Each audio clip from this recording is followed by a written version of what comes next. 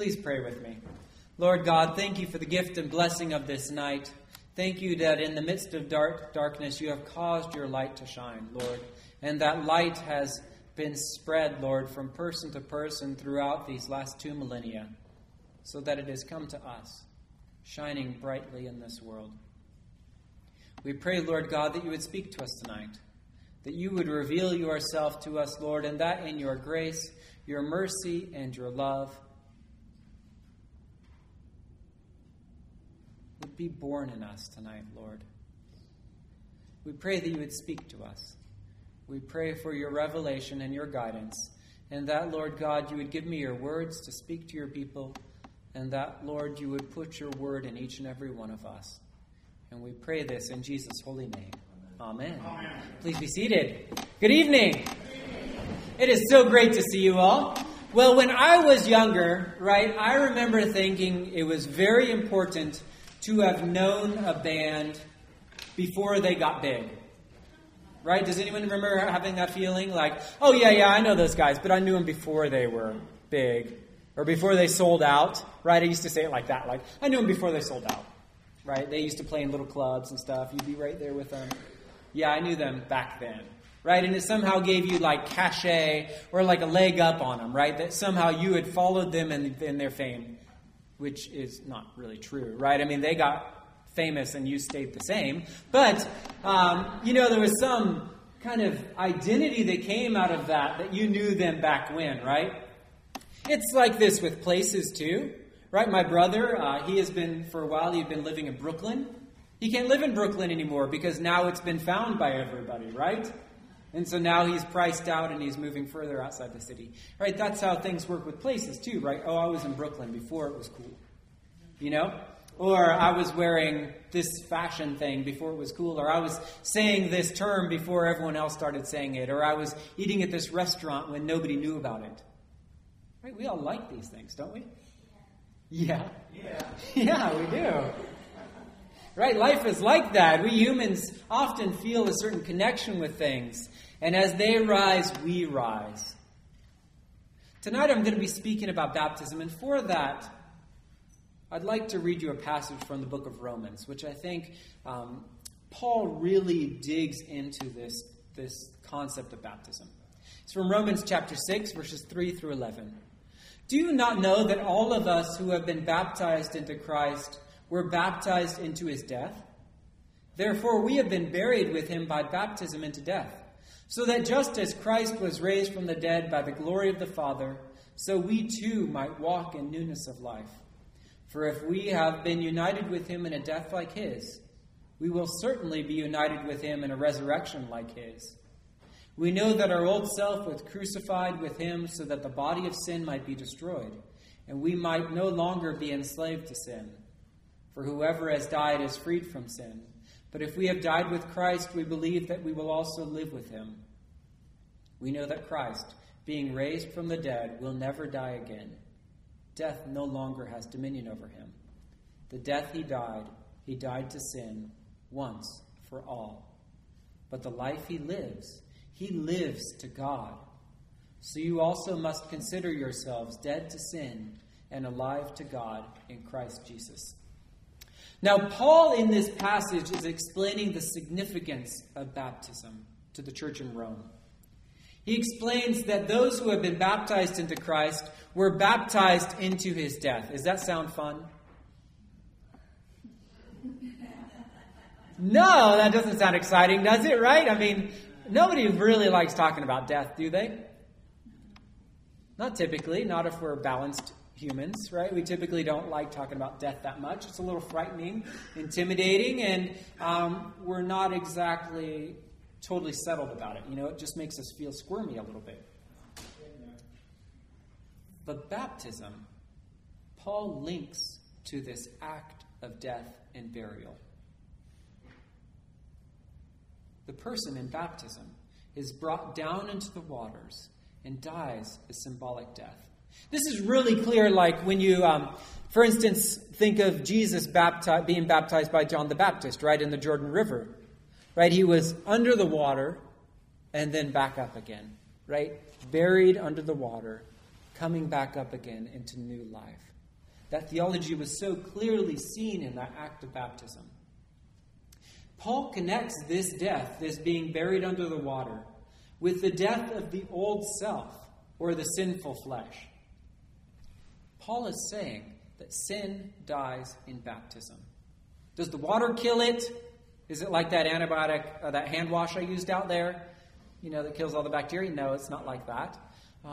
It is the work of God working inside the person. The water is the means or the vehicle by which he carries out his perfect cleansing and making righteous. Sin dies in baptism. According to our passage, it is nailed to the cross and dies. Now, this is good.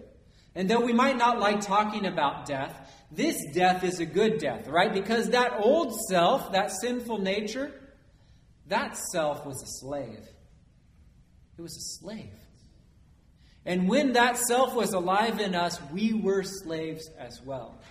We were slaves to sin and death. And when that old self goes under the waters of baptism, it dies. It dies. And what comes up out of that water is something entirely different. It is new. It is a new creation. It is free from sin. It is alive in Christ. And it is alive to God in Jesus Christ himself. Now, what does this new life mean for us, right? We come out of the water. Dane, you've just been baptized. What does that mean for us? Well, it means that as someone who has their faith in Jesus Christ, we walk in grace and love. It means that we think of God first and others before ourselves. It means that we submit our desires to the will of God. It means that we forgive and accept forgiveness. It means that we love and serve others.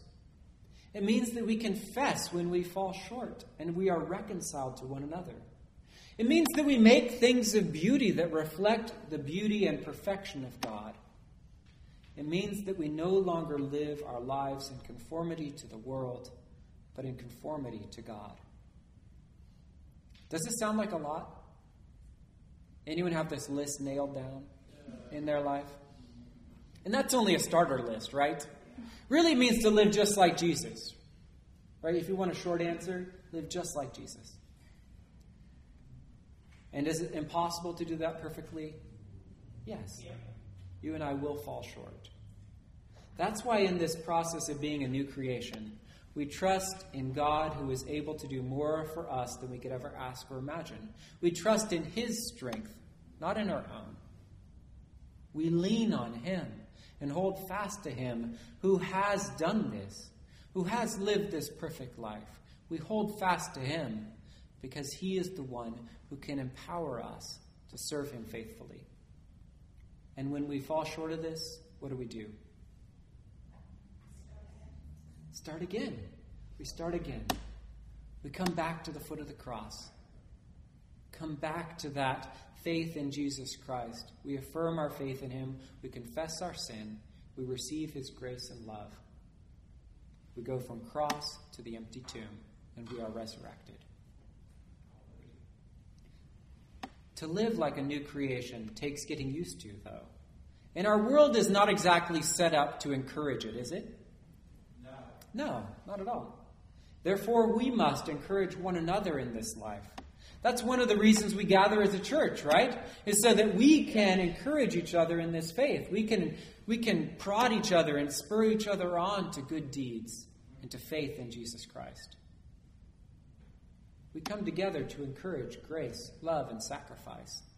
That's why before Dane was baptized, we all said, we will encourage her in her faith. We stand with her, and we will support her as she seeks to know and love Jesus Christ. Now, I began by speaking of my desire to catch a rising star and hold on to it, right? Whether it be restaurant or band or whatever. It's a little ridiculous if you think of it, right? Yeah, but when it comes to Jesus, the true rising star, it makes perfect sense. Because he is the one who through his rising lifts us all. When we hold fast to him, When we put our faith in him, he takes us with himself. His death becomes our death. His resurrection becomes our resurrection. His life is our life. His victory is our victory. Unlike those bands and restaurants and places to live that get popular, we will not be priced out of faith in Jesus Christ. We will not be left behind by him. He takes us with him. And so in his resurrection, we are brought to life. Paul says we will certainly be united with Jesus in a resurrection like his. Tonight, we baptized Dane. And that baptism was a symbol and a sacrament of her movement from death to life. She was baptized into the death of Jesus Christ and is now alive in his resurrection. Let us encourage her and each other to walk in this life with faithfulness as we seek to serve our Lord Jesus Christ.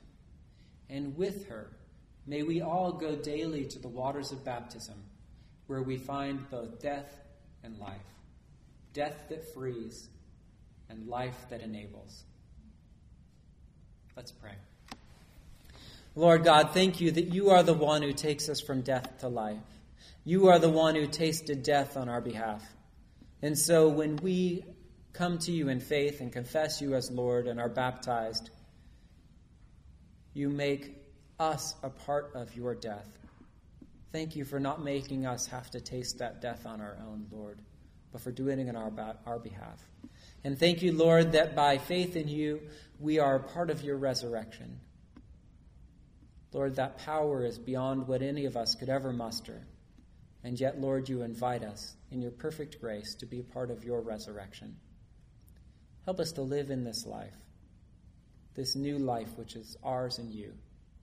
As we struggle with this old self, Lord, may we constantly return to you, confess our falling short, receive your grace and mercy, and be sent out into the world enabled by the power of your Holy Spirit to love you, to serve you, and to love and serve others.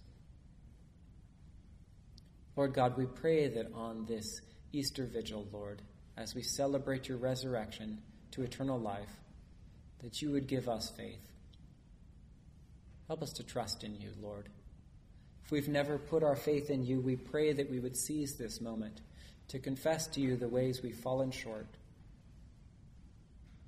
to turn to you in faith, trusting that you are the one who has conquered death and sin, and receiving you as our Lord and Savior. Lord, set us free from this body of death, that we might live in life and in rejoicing. And we pray this in Jesus' holy name. Amen. Amen.